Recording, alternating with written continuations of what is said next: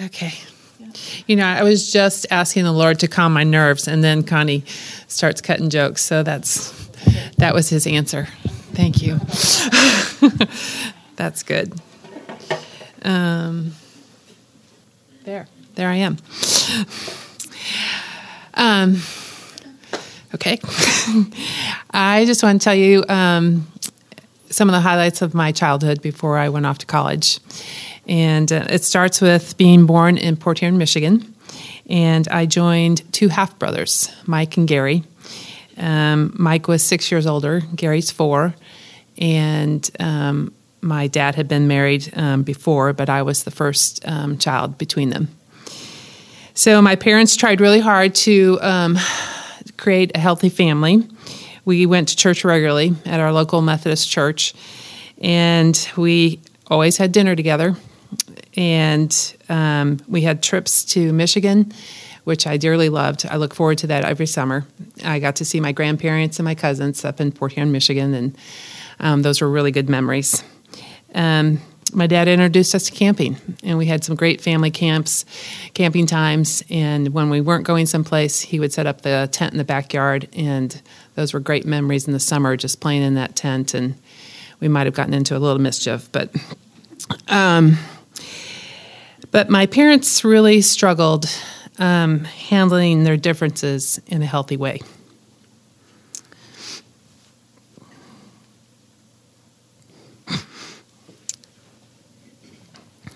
I didn't think this would be that hard. There was some verbal and physical and emotional abuse. It kind of spilled over like poison in our family. My brother Gary, I think, got the worst of it.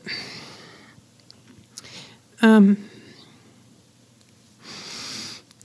I was about 4, we were still living in Michigan, and my dad decided that it was probably time that he took my brothers out of the house.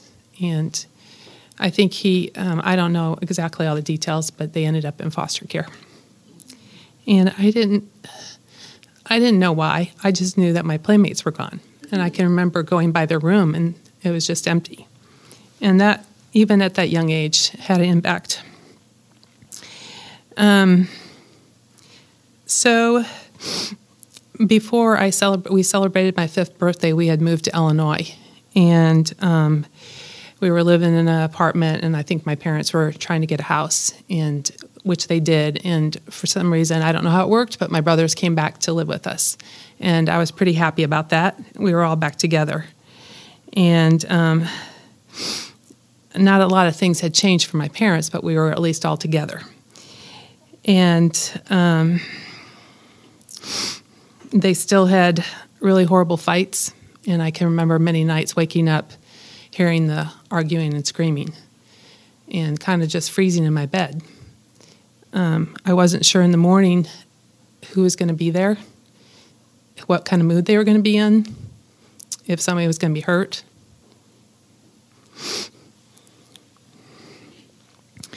And I had lots of stuffed animals. I would just curl up with them. So when I was about 7, my dad decided that he would leave again. And he took my brothers, and they moved to Colorado.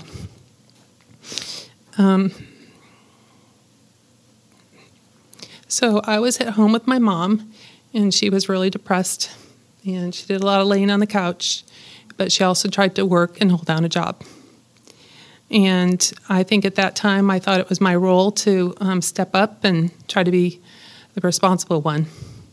And I remember her correcting me for that I wasn't the mom. But as years went by, I always kind of played that role. I always felt like the adult. So I think my dad and my brothers were gone for about 4 months. And it was Christmas, and my parents had reconciled.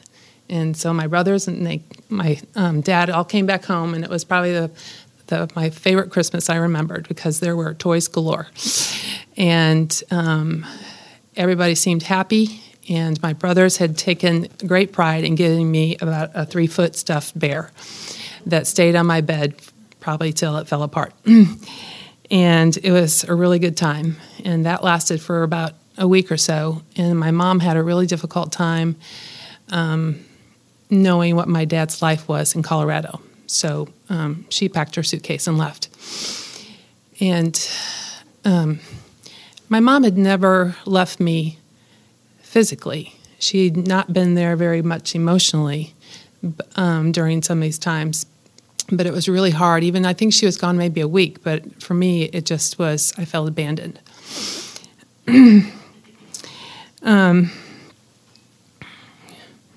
So to deal with my insecurities, I took on the role of just making sure my family was okay. I tried to please. I tried to make them laugh. I tried to lighten the mood just to make sure that everybody stayed happy and together. That was what I thought I needed to do. Well, I told you we went to church. We did that ritually every Sunday. There wasn't really much fruit in going to church during the week, although my mom had grown up Catholic, and she had this little book of prayers and that she had memorized, and she took great care in teaching me some of those prayers and helping me to memorize the Lord's Prayer. And that was a dear time that I remember with her, and I was very thankful that she had planted those seeds about God. When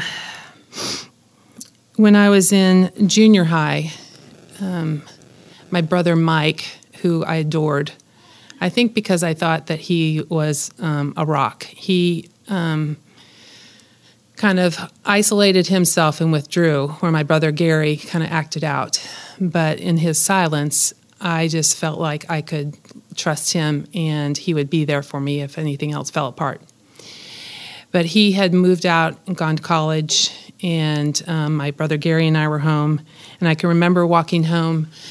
I was in junior high, and the high school was close by, and we ended up meeting and walking home. And it was report card time. And I had never felt like I was very smart. That was a lie that the enemy started at a very young age. And report cards were just fear and trepidation. And I had told my brother, I said, "Did you get your report card?" Because, it always meant sitting around the table and discussing, like, what happened or what did you get?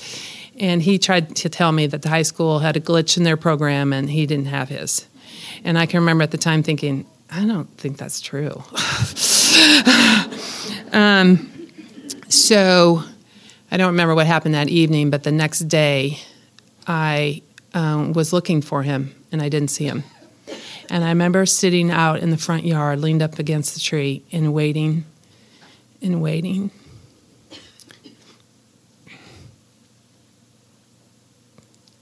He didn't come back. He had left home, and he never did live with us again. He decided that it was better to run away. So my brother Mike came over to tell, I think he had a note or something, and tell us that he was gone.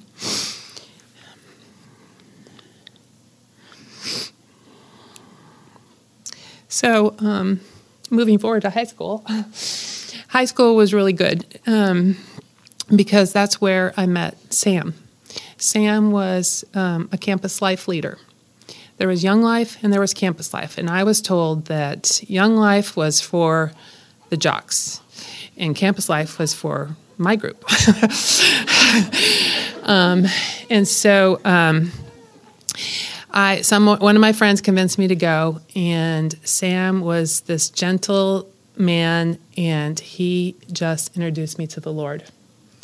And it was life-changing. I had this little pocket, and I still had them for years and years. It said Campus Life. You've unfolded it, and it had all these verses in it. And I can remember asking the Lord into my heart in my room. And the really cool thing about that is that later my dad came up to me and he said, I have seen a change in your life, and it has convicted me to renew my relationship with the Lord. And that meant more to me as the years went on than it did. I just kind of looked at him like, okay. But that helped melt some of my insecurities because I had the Lord.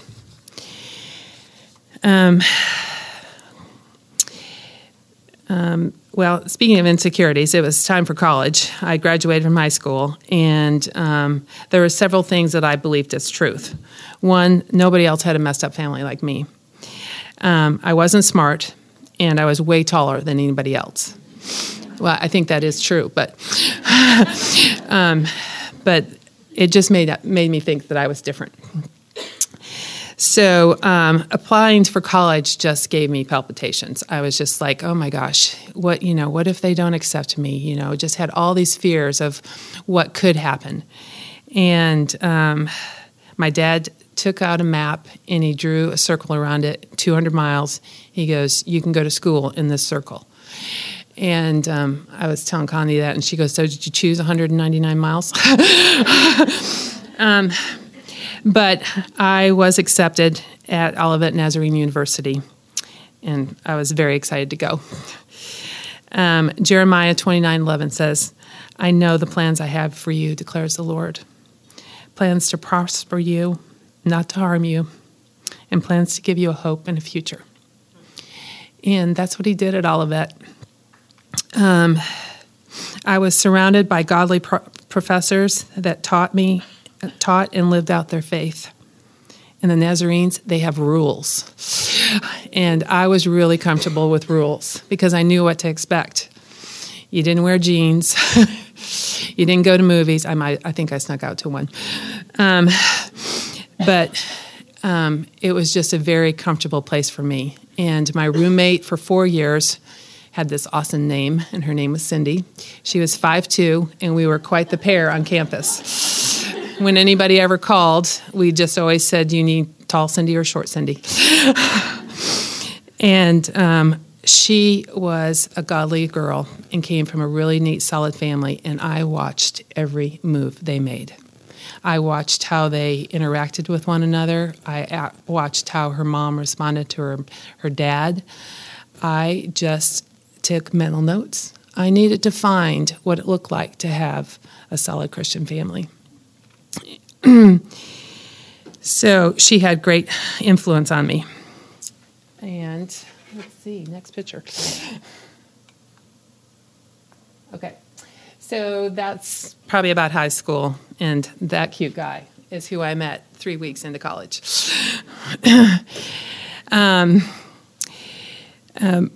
It was great to meet Paul. He had this big smile, and he was easy to talk to, and my girlfriends kept poking me like, Cindy's tall. And I know, I'm excited. And we had our first date. We went to the football game, and we went up to Chicago for pizza. And our relationship took a few years to develop, but I was thankful. With Paul being at Olivet, he actually went to Purdue University, and he was able to live on campus if he took a class. And he came to my university because he was co-oping. So every other semester he was back at Olivet, and then the following semester he's back at Purdue. And so when he was at Olivet, he took this class and met an older woman named Gail, and who was in the class, and then he introduced me to her. And she was just another instrument that God placed in my life that had influence on me. She loved the Lord. She poured into me. She opened her home to me. She gave me a key so I could come and go as I needed. She was there to be a good listener, and she talked to me about God and relationships. She helped me sew dresses because there's a lot of formals, and there was nothing long enough for these long legs. So we had to sew. And I just thank God that he brought her. some people are written on the pages of a lot of chapters in your book. And Gail was written on several chapters. And then I haven't seen her in years, but I'm thankful that God allowed her to pour into me. So Paul and I dated for about 5 years. He graduated from Purdue and took a job at P&G in Cincinnati. And he would travel every other weekend to see me. I graduated in December of 81. And that's Christmas. Paul joined us. And he spoiled me rotten. He lavished gifts on me. And I'm thinking, score. He's cute and he's lavishing on me. And I just thought he was my prince. He really is, but the other thing is he was smart, he was attractive, and I thought I've hit it big. So he lavished a lot of gifts on me, and then he asked if we could go to my room, and he wanted to talk to me. Well, he got down on one knee and quoted the verse. He was either quoting from Genesis or Matthew, but he goes, "Therefore a man shall leave his father and mother and shall cleave to his wife, and the two shall become one flesh." And he goes, "With that, will you marry me?" And I thought, God knew that we needed that verse. He knew that we were going to need to learn to lean on him and cleave to one another.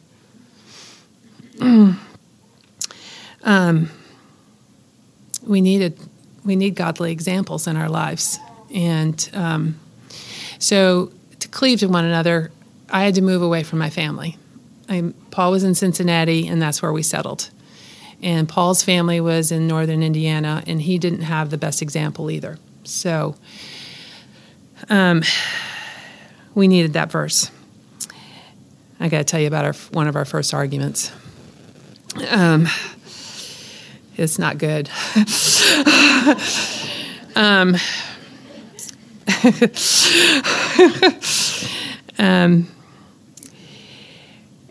We had, you have arguments when you're first married. And the sad thing about it is, though, I was going to demonstrate what I learned. And so I found out that I wasn't getting my way in this argument, and the only way to resolve it is to lash out, have a tantrum, and get in your car and drive off. And so he wasn't going to let me pack my suitcase. He said no. And so I got in the car, and I turned up the radio really loud because I like to have the music loud when I'm driving off. And so I took off. I didn't get very far because I hit a red light there. And there was a car in front of me, and I had to stop at this red light. It was very convenient. But as I'm sitting there waiting for the red light to change, I look, and my husband is coming up the sidewalk. He decided that it was better to walk off his frustration. And I'm like, I can't get away. He's still there. And so I was trying not to look at him, and I'm looking at the light, and it turns green. And most of the time when the light turns green, you go. And so I went, but the car in front of me did not. And they heard the ambulance that was coming, but because my music was so loud, I didn't hear it.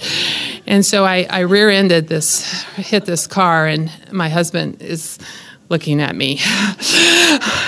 And of course we had to call the police and fill out a report, and that was the memorable one of the first few arguments. But I think at that point God said, I better ratchet up this therapy for them really fast. And our church offered a marriage retreat. And we won the prize for the youngest couple there. I think we've been married like 4 months.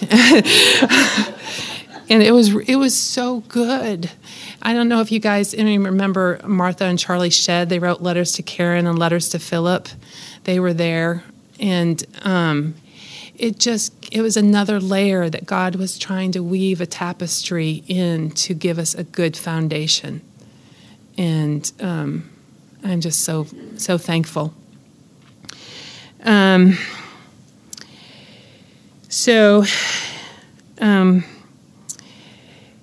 God continued to weave that tapestry. I think we went to another marriage retreat before we were married 5 years.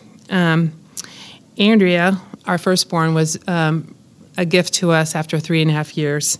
And then Carly, Jameson, and Hillary came in consecutive years, every even year after that. So we were busy, and we had moved to. We'd moved several times, and that was part of our challenges that we faced. We had lived in Tennessee. We started in Cincinnati, went to Tennessee. We went to Texas. We were in Indiana, and started here at TBC, and we were here about 2.5 years, left, and then came back. And so, some people didn't know we had gone. They thought we had just switched services. But let's see. I'm going to lose my place here.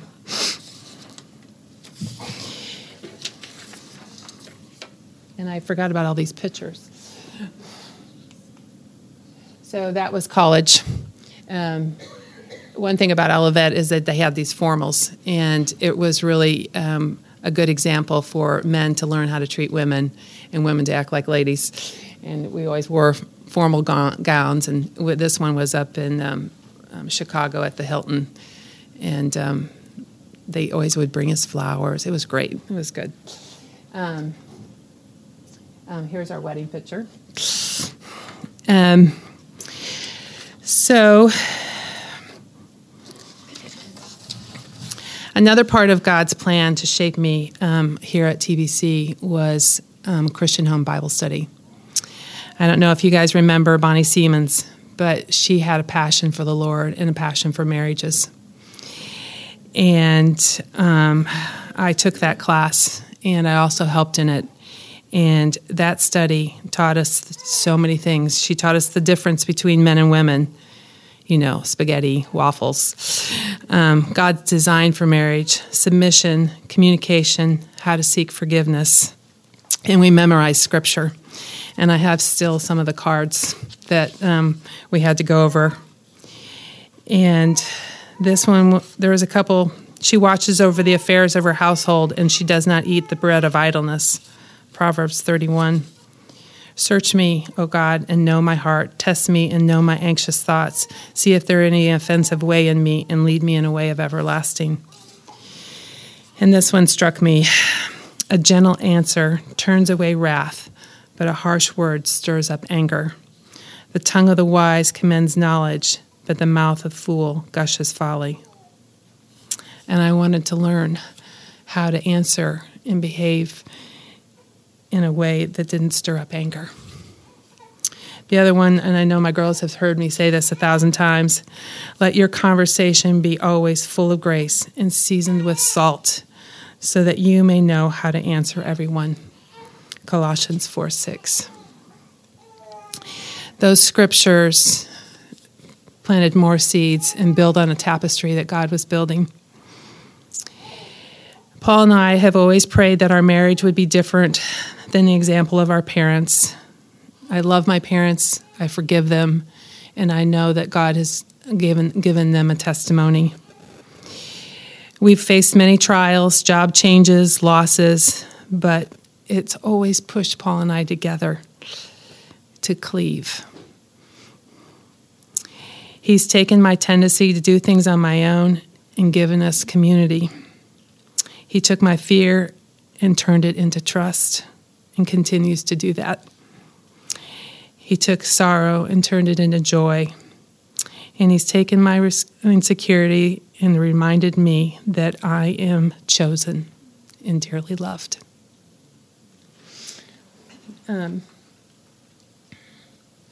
That's my, I can't see my parents over there, but they're along the side. But that's my family. All my kids, my future son-in-law is right there, and then Jameson, and then this last picture is my pride and joy, my granddaughters. So, one last thing, I love this book. If you guys haven't read it, it's a really good book. And in here, she talks about your identity and how the enemy wants to rob it.